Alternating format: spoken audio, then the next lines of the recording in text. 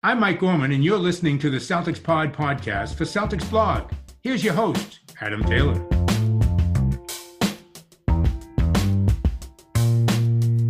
Yo, what's going on, everybody? Happy Tuesday. Yeah, it's Tuesday. We're here with I wouldn't call it an emergency podcast. I'd call it a celebratory podcast. We're here to celebrate because as of right now, according to Mr. Shams Sharanara, if I butchered his name, I apologize. According to Mr. Adrian Wojnarowski, Kevin Durant is staying in Brooklyn, which means the saga is over. We've come to an end, completion, and Jaylen Brown remains a Celtic. As usual, I'm joined by my homie, my compadre, my co-host in crime, Mr. Will Weir. What's poppin', brother? What's going on, Taylor gang? I think everybody in this saga must have known that you have an impending vacation, and they were like, you know what? Adam's going to be gone for a week. Our guy deserves it. He needs a vacation. He's been working hard. The only bit of content that's been circulating for the past month and probably continuing all the way up until potentially training camp is these little slow drip Kevin Durant news days.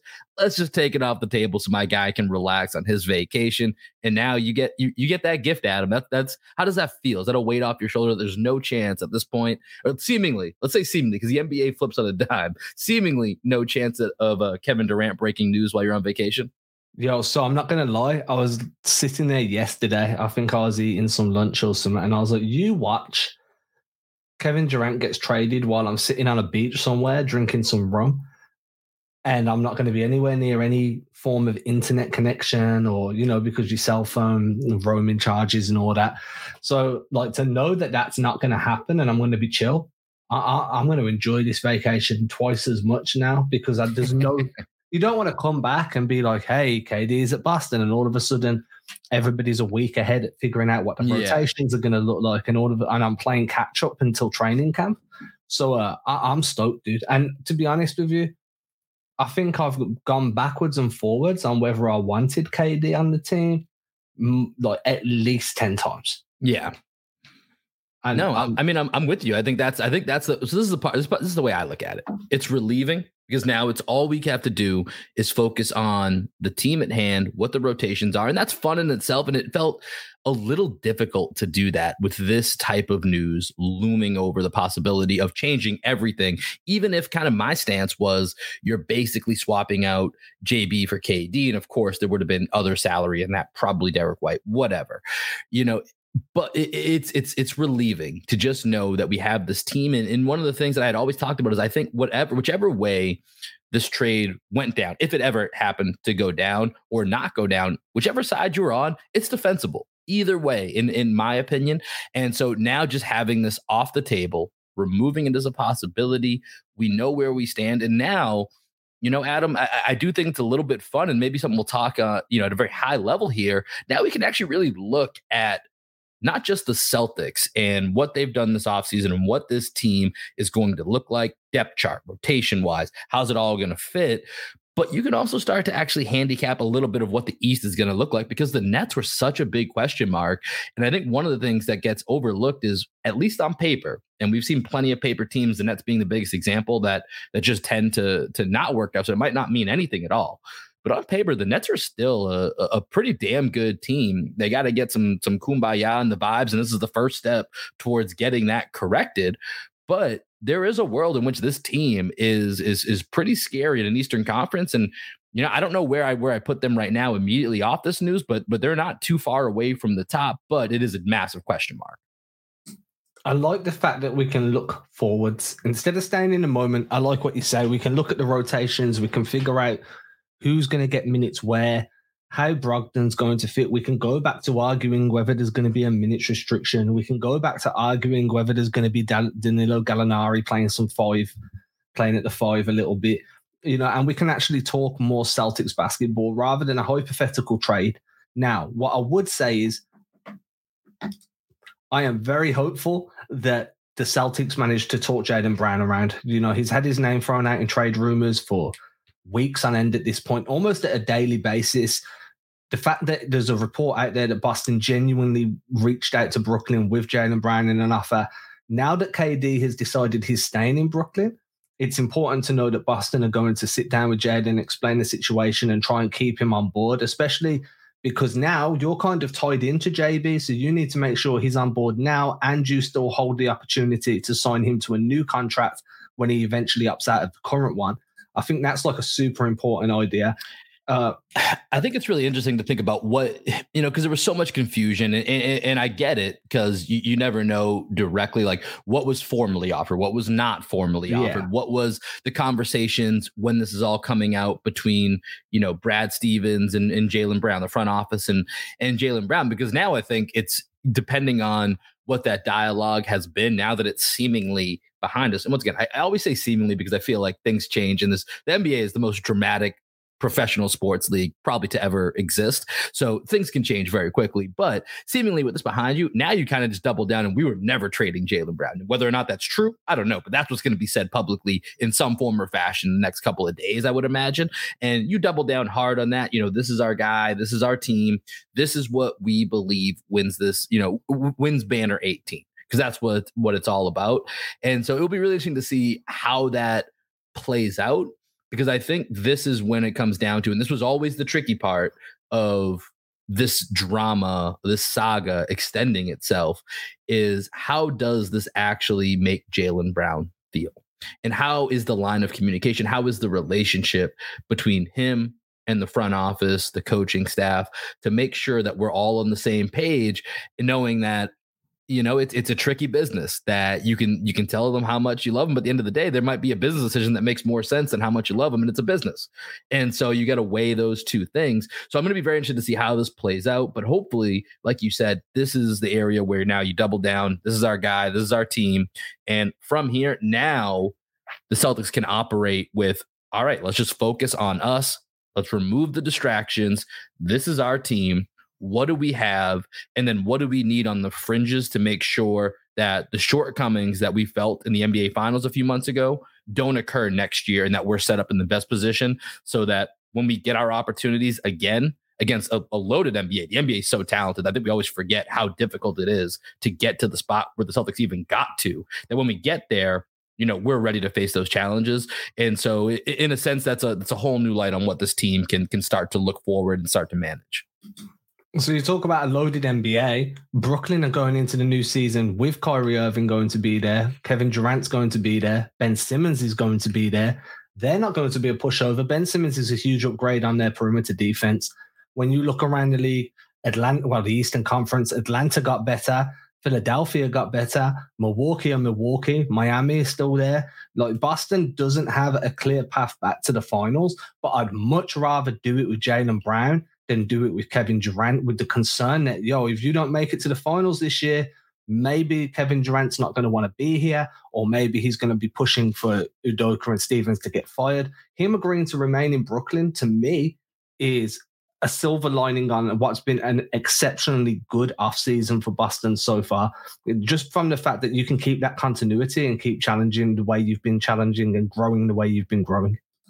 So where do you handicap Brooklyn right now? If we're thinking about the tiers of the Eastern Conference coming in. So, like, for example, I'll give you kind of mine to set it up, and maybe you just let me know if you agree or disagree with this is how I view it. Because Brooklyn, for me, I just kind of put them off to the side up until this moment. Yeah, for sure. I don't know what the hell's going on with them. Because if KD goes, then they're making some type of Kyrie move, and we'll have to see what they look like. But now that it looks like they're kind of coming back with their team, and I think they actually made some pretty interesting moves in the offseason, right? They got Royce O'Neal. They got TJ Warren on a cheap deal. Joe Harris comes back from injury. Ben Simmons comes back from injury. Seth Curry was a shell of himself in that playoff series against the Celtics. He was doing none of the stuff that made him, a great pick and roll player with Joel Embiid in Philadelphia. He was doing none of that. He didn't have the mobility for it. So you get all those guys back, and you still have Nick Claxton, and then of course KD and Kyrie. Like that's pretty good to work from. So for me, I still think of it because there's such a lot of vibes that need to get figured out, a lot of tensions that need to be settled in Brooklyn before you can feel confident in them. I still think it's Milwaukee and Boston in that top tier as to who I would expect to see in a conference finals or representing the East in the finals. I'll throw Brooklyn in kind of this middle tier by themselves. They're like a 1A/2A. I don't know really how to put them where. Then I have the Miami, Philly, And then right below that is where you get the Toronto, Chicago, Atlanta, Cleveland group that I think, and maybe New York's lingering on there depending on what happens with their own situation. But that's kind of the way that I'm assessing the East at the current moment with a few weeks until training camp. What do you think about that? Yeah, so I think I'd have Brooklyn in that top tier. So I'd have it as Milwaukee, Boston, and Brooklyn, simply because we've been on this podcast talking about how if you've got Kevin Durant, you have to be considered the contending team. Mm-hmm. So I think it's disingenuous to then be like, well, Brooklyn have got Kevin Durant, but we're not classing them as a contending team, you know? But on the flip side, we've seen that implode before. We know that Kyrie Irving is about Kyrie Irving. We know that Kevin Durant is 100% a hooper, but his two supporting guys in Kyrie and Ben Simmons aren't as committed to being championship level NBA players as they are to just being NBA entities. Does that make sense? So 100%. I think that Brooklyn could be anything among the top three to in that same situation with the New Yorks, the Atlantas, and the Chicagos, depending on how they all gel as a unit, depending on whether KD fully buys back in. Like there's a lot of variables with Brooklyn. I think there's a world in which Brooklyn could be the 1 seed. There's also a world in which Brooklyn could be in the playing game. Yeah, and there's a world where they don't crazy variability. The variable is like last season when the Lakers decided to go with the Golden Girls rotation, right? You know, like that to me was almost a very similar kind of thing, right? There was a world where they could dominate because you've got so much experience throughout the entire roster, and there's a world where you can implode because how do you keep everybody happy? With all these old guys, there's going to be creaky joints, which means you're going to miss some time. And you could have been a champion or you could have missed the playoffs. They missed the playoffs. It was, but that was the risk of assembling as what I've dubbed the Golden Girls lineup. And now you're in Brooklyn. It's a very similar. Obviously, you don't have there's no Blanche or anybody there this year, but I don't know. They still have. I think technically Lamarcus and Blake could be on that team, so they could have some semblance to that. Do you know what I'm saying? But you know, Brooklyn could be the first seed. They could be the team to miss out on the playoffs completely. We just don't know. What I will say is, and I think this is an important thing to note, I will say that now that Kevin Durant's decision has been made, I think there's been a lot of teams holding off and filling out their roster with some veteran talent. That's why you still see guys like Dennis Schroeder on the free agency market, Carmelo Anthony, Blake Griffin, Dwight Howard, Hassan Whiteside. I think that now that Durant has basically been told the world that, hey, I'm staying in Brooklyn, we start to see a little bit of movement, maybe a trade or two, but we definitely see some of these older vets start to get picked up because every team was just waiting for that snowball effect from the Durant trade. And if that's not happening, they have to go back to what they was originally planning before Durant shook the entire NBA with that trade request.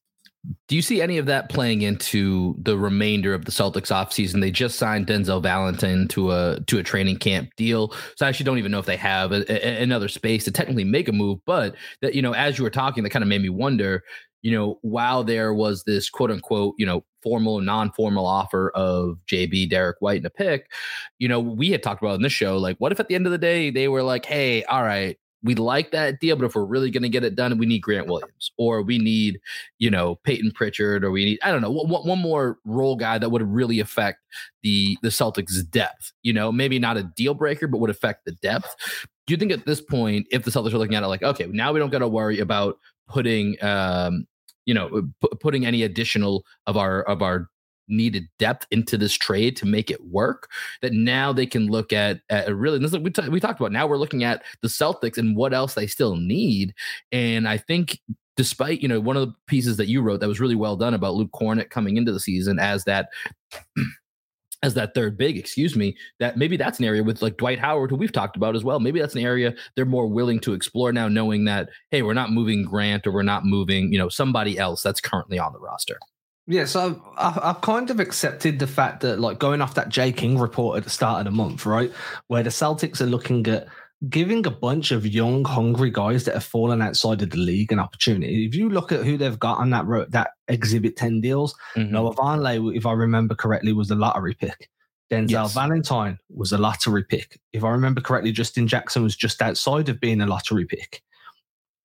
You've got Cabangele that was around that region in the draft process. You've got the Brazilian Kevin Durant. Yeah, you've got Bruno Caboclo. So Brad Stevens has brought guys in that other teams have seen upside in before, and they've either never been in the right situation, or you know what it's like for young guys. Some of them just don't apply themselves. You've made the NBA, you achieved that goal.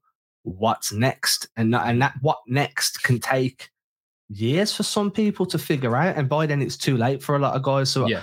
I have kind of bought into the idea that Brad Stevens going to give these youngsters, or like these young vets, like in air quotes. It's a good way to put it, young vets. I like that. Every opportunity to earn themselves a rotation spot, right? Now, if you've got Cabangele, he's on a 2-way deal. Now, if Vonleh doesn't impress, and you're not really convinced Vonleh is that guy, and you're like, Cabangele could do well, but like we're not sold that if we convert him and we're forced to play him due to injury, can he be that dude? Well, now you don't have to worry about making deals work for Durant or whoever. So you can go and bring in a Dwight Howard or a Hassan Whiteside. That option is still available to you. Same on the wing. You know, I think Carmelo Anthony, after what he showed in LA the last 2 years and what he showed in Portland off the bench, and I know I'm a bit biased because I grew up with Melo being one of my favorite offensive players, but I still think there's enough in the tank for him to be a really helpful guy off the bench to a contending team, not just because of the fact that he wants to win a chip anyway. He's one of the only ones from his draft class and his group of friends that have never won. Plus the fact that he's a true vet, can come in and help, might even be able to show Tatum some stuff out that low post fadeaway. And so if Justin Jackson isn't doing it for you, and Valentine or Caboclo, you're kind of like, yeah, these guys are good, but again, if we're forced to play them, we're not sure where we're going to be at. Let's just go get Carmelo Anthony on a vet min. Mm-hmm. Do you know what I mean? But I do agree that you give these young vets opportunity first, because if you find something there and you can like uncover some upside and you feel like you can nurture that into being a legitimate player down the road, then you do that before you take the vet. But if nothing's popping, like I don't think Brad Stevens would have any hard feelings about telling all of them, like, now you're not up to the standard we need. Hello, Carmelo. Hello. For sure. And that's the championship mindset when you get to a certain point in the season where it's, we want to plan a little bit for the future, but also we have the goods right now. So we're going for it. And that's where you sacrifice, whatever that might be. But so it sounds like from what you're saying right now on August 23rd, as you and I are talking, you would go into training camp with the roster basically as is. Let's see what we have with this back end group, because we know what the main, basic 10-man rotation is of who's getting playing time right off the bat when the season starts. And I'm sure we'll break that down in future podcasts of what that looks like, 6-man, 7th man, all that type of stuff. But we basically know who that group of 10 to even 11 is. And so it's really kind of those last two spots that you're trying to figure out who's going to give you the depth in case of injury, rest that you need. And so right now you would move forward with the group that you have, see what you have out of these young vets, as you called them, and then assess from there as you move into the season. Is that right? Yeah. I mean, or you just assess throughout training camp. Like all of these guys, apart from Cabangele, are on Exhibit 10 deals. Their deals expire at the end of training camp. Yeah. If anyone's, I think Vonleh might be on a year-long deal, but it's fully non-guaranteed. Mm-hmm. If that's the case, it's easy money to move around. There's not a single one of them that you can't move off of to go get something else if you feel like there's something there to be done. So, and that's the biggest part of it all. So my take is you let these guys fight it out at training camp, where they're all going to be giving you their very best because an NBA contract is on the line, and if you don't earn it now, you're back abroad for another season because this is your chance. And if it doesn't work, you're either going down to the G League or you're going over to Europe, or in Caboclo's case, back to Brazil or wherever it may be, right? Mm-hmm. So you're going to get their very best, or you'd assume. And if their best isn't what you need, then you just today, well, thanks for coming to training camp. You're not what we need right now. We've got no commitments to you. I'm going to go and pick up a veteran off the bench, like to come off the bench that I know I can rely on for 10 minutes, 8 minutes, 7 minutes a game, that's been producing consistent output for the last 20 years, 15 years. You go and do that instead. But say Bruno Caboclo goes off in training camp, he's cooking fools. Well, that holds more value, both immediately and long-term, for me to give him that deal rather than give it to a vet that's going to bounce in a year. Do you know what I mean? And then we're going to build some. Like, I know loyalty in the NBA is kind of a very flippant thing, and it's very fluid from both the front office and from the player personnel. I mean, this whole KD ordeal is the perfect example of that. Exactly right. But you'd assume you'd build up at least some good cachet with like a Bruno Caboclo or something. And you can see that I think Brad Stevens is trying to right the wrongs of the past with Max Strus and so forth. Mm-hmm. And this is a good opportunity to do so. But again, if no one's popping, I'd much rather him just say to everyone, thanks for turning up. You got some good runs in. Yeah. And I'm going to go get some vets. And one of the beauties of being a team coming off of a finals run like the Celtics is that you can't kind of wait for the buyout market. You're going to have some form of appeal, right? So you can use that early part of the season, the training camp, early part of the season to kind of go through and play around with that 11th, 12th, 13th spot on the roster and see who can, because I think that's the biggest question for me when I look at this Celtics team. This is kind of transitioning us to looking at this roster as a whole. Like I said, the top spots, we mostly know what that's going to look like. It's likely going to be the same starting five as last year because net rating wise, that's the best starting five in the league. I can't imagine them changing them. There's already been a report that Brogdon is going to come off the bench. So then you have Malcolm Brogdon, who, if he's healthy, should be a sixth man of the year candidate, right off the bat. And you haven't even got to Danilo Gallinari. You haven't got to Grant Williams. You haven't got to, Peyton Pritchard. And you're looking at like, this is already getting about 9-ish deep. Then you got Sam Hauser, who I think is going to get a shot at really trying to be that Max Strus that you talked about. We'll see if he's ready. I think he's going to get some opportunities early in the season. Then you got to worry a little bit about, is Luke Cornett going to be able to hold up? And I think he's fine. I think the moments where this all becomes a more heightened issue or more of a spotlight on it is if Rob Williams needs to miss 2 weeks, if Al Horford needs some extended rest for a couple of weeks, if Brogdon gets hurt, which is a very real possibility. When you look at his career, we know Marcus Smart, the way he plays, he's going to miss 10 to 15 games at a minimum. Just go ahead and pencil that in. And then you want to make sure that the Jays have their win when they come down. So, you're not going to be too shy about, hey, I don't mind them sitting out one extra game every month, 2 months, and if they get an injury, they get a tweak, you want to make sure that, hey, I'd rather them come back a week late than a week early if that's going to affect our long-term play. So then it's how does that back end kind of supplement what the Celtics have? And, to be honest, like that's the one question mark with all of these guys is, can they fill in, not for a game, but if they need to be called upon for a 2-3 week stretch, can we get by with these guys? And that's what you'll have to find out early in the season. And I think it's going to be pretty interesting to watch and see how they manage it and see what Ime learns, because we talked so much about him basically going, 8-9 guys from January on. And that's the whole reason they got to where they were at.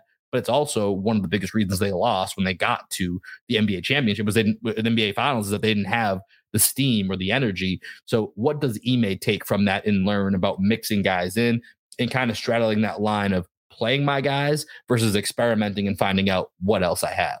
Well, this is why I'm saying, like, if you're asking the question, I know I went on to a remix then, but if you're asking yourself the question during training camp, like, yeah, you're giving me some good time now, but how effective would you be if I'm forced to play you? Exactly. Like if you're Cabangele and now Cornet's gone down and you're forced into 10 to 14 minutes a night, because, or maybe you have to fill in for Horford when or Rob goes down and Cornet's playing that second role and he's playing 20 minutes a night. Now Cabangele's going to play 10 minutes or whatever it might be. Yeah. And whatever it might be. And you're not convinced that Cabangele can do that while still giving you enough impact to help you continue winning, then you have to go into that free agency market where there's proven veterans. And it's more important on the wing, because I do think that, the Cabangele could come in and give you some consistent minutes along with Cornet, along with Rob, and then you can always slide Grant Williams up as well. So you have a bit more versatility there, whereas wing scoring was a big issue last season, and also you could slide up Gallo if you needed to the 4 or to the 5.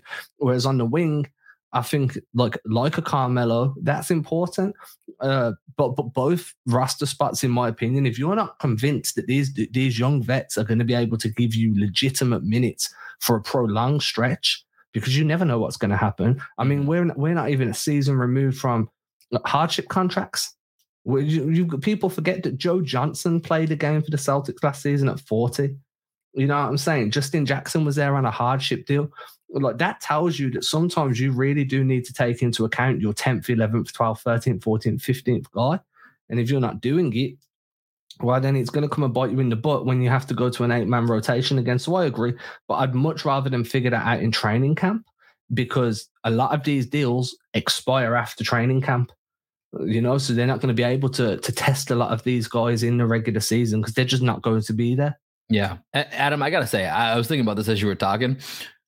We started this podcast talking about the breaking news of Kevin Durant, and we have done a pretty amazing job of spending the last 10 to 15 minutes talking about the back end of the Celtics. We haven't been able, I know it, and it's just making me think of what that relief is, that it's like, oh my God, we don't have to beat around the bush of this Kevin Durant news, because it was almost like, it felt like every time you and I, and when Greg was here, we would sit down to do a podcast, it was almost like I had Twitter up the entire time refreshing in case that was when the news broke of this might happen, because that just changes the outlook on everything. So it's very refreshing that these are the conversations that we're going to start to have now, is just focusing on what this true Celtics team, or what the Celtics team for the next season is going to look like. And I think that's probably my biggest takeaway from this KD news. Because like I said, my point with this whole scenario was I think you could be pro either way and not be wrong.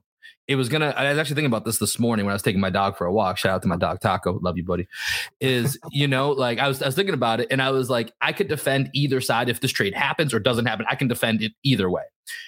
But ultimately, 2 years from now or a year and a half from now, there's going to be one side of this argument that's likely going to be very right or very wrong. But in the moment, it's not going to feel that way. I think in the moment, it was going to be very defensible, but there was going to be one way or another that this was going to swing, that it was either the wrong move or the right move, or, you know what I mean? There was going to be a winner and a loser, even if it didn't feel like it in the moment, because it was a defensible act. Like that was going to happen. And I was starting to kind of go through all those scenarios in my head. And luckily, I can just throw those all in the wastebasket now and kind of move on and get back to just talking about Celtics basketball. The wastebasket. I'd call it the bin. Yeah, I don't know why I said wastebasket. I've never called it a wastebasket in like real life. I have no idea why that's what popped into my head in that scenario. It stuck out to me. Yeah, it was stuck out to me too. I was surprised. It's just the trash. In the trash, yeah, I'd say bin still, but trash makes more sense. So I'm going to end with this. I'm going to end with my final. It's not a proclamation. It'll be a statement. I'm going to give the Adam Taylor statement on my entire emotional capacity. Once this ice cream van stops making noise in the background. Oh, what would be your choice from that ice cream? What's like the go-to? Whether you still get it or you got it as a kid. The ice cream machine and the pull it up. So is it the soft serve that comes through? So the soft serve, and then like you get like flavored sherbet that they roll it in. I feel like in America it's more like, I mean, we definitely have some that are more traditional like that. That's like a more like, in my mind, like an old school Americana traditional come through. You get a soft serve. Like a lot of times here, at least for me growing up, is they had like all the different like random popsicles you could get. There's like, so they've got them too. They got, okay, that's what I think of. Usually it's like the Ninja Turtle ones with the big eyeballs, or they got there's the rocket blaster or some stuff like that. Did you ever get Fabs? What's that? It was like a two-tone ice cream, but then the top half was covered in chocolate with like little like candy balls on it as well. Sounds good. No, I don't know that particularly. I mean, that sounds to me a little bit like we have like a drum. You know what a drumstick is? Yeah. Like an ice cream cone covered in chocolate. Sometimes they have nuts on it or whatever, and then like something to that degree. That's one of my go-tos. So I tried a Peace Pop for the first time the other day. Tell me more about it. Have you tried one? I don't know what it is now. Ben and Jerry's Peace Pop.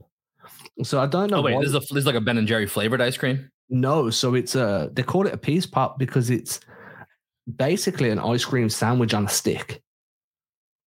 Okay. But it's like a salted caramel shell with then ice cream and like cookie filling on the inside. But it was literally one of the best ice creams I've ever ate in my entire life. Okay, and you got this from like the grocery store, or yeah, where did you? Okay, from what it's called Asda, but Walmart own it, so from a Walmart. Okay, yeah. Let me say from the ice cream van, I would have got a soft serve, and then they do like multicolored sherbet. So I usually go half bubblegum, half strawberry, and they just tip the sherbet on top and then put a flake in, and it's a way at the races. You know what? what was not a staple, but one that I really liked every once in a while. That sad to see. Do you ever have a Choco Taco? No, dude, they don't exist here. Dude, chocolate covered taco. They apparently, I think it was made by Klondike a couple of weeks ago. They just said that they were shutting down manufacturing of it. So it's been like, which is funny, of course, something that's doing horrible, like sales wise, and then it's going out of style, and then it shoots up immediately as far as how many people want to go buy that. But Choco Taco, rest in peace. Although there's some weird news around, maybe some fake news around. I won't get too deep into it, but rest in peace. Choco Taco. Called Calypso shots. Have you ever heard of that? What's the Calypso shot? Calypso here is like probably the best type of icicle or ice pop. I don't know what we call them, ice lollies. I don't know what you call them. Popsicle, same thing. Popsicle, yeah. So it's the best popsicle. Although ice lolly sounds way better. I like that, ice lolly. But what Calypso did was they released them in little popsicle balls, like about like the size of a ball bearing. Mm-hmm. And they filled up like a plastic tub of these like really. So it's like a push pop. We have stuff similar to this. Now, so you don't push them loose. So you just tip them into your mouth, kind of like think about it like a popsicle version of pomegranate seeds. Okay, so there's like multiple little balls, literally hundreds of them. Yeah, okay, I can vision this now. I got they would have bombed, dude. When you were a kid and you were on your push bike on a hot day and you just empty a whole pack. Oh man, they would have bombed. Anyway, my final proclamation on Kevin Durant, and this is a proclamation. No, it's not. It's a statement. The Adam Taylor statement on Kevin Durant.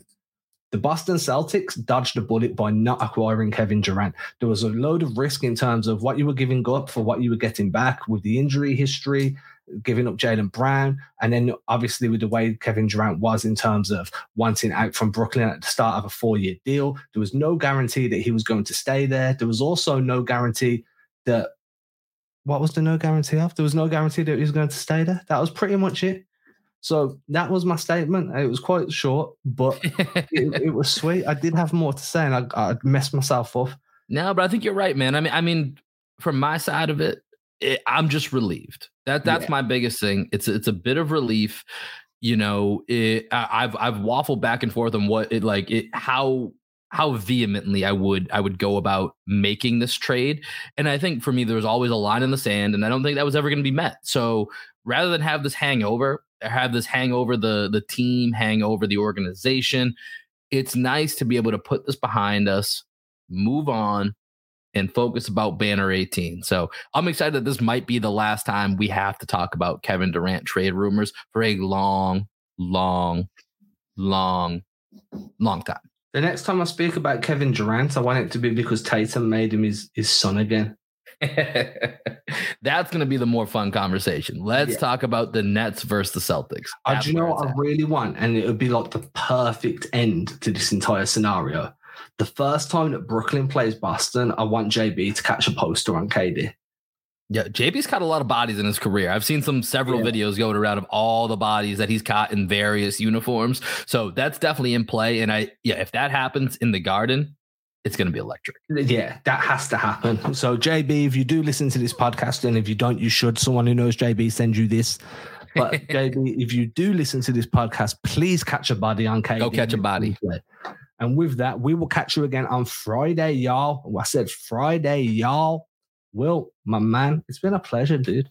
Always, my guy. Happy to be here with you. Ain't disrespecting you haters. I ain't sweating your opinion. Y'all been testing my patience. Never did it for a check. I've been impressed with the famous. Just rather be creative than stressing my wages. Ageless. Every time I lay a verse down, one play at a time. Keep it moving like a first down. And at the end of the day, I can say that I made this. MJ never made it to the majors. Still, he chased greatness. Expected that he might fail. And I might too. I might never get to pop champagne. Celebrating with the crew. This ain't everything I am. It's something that I do.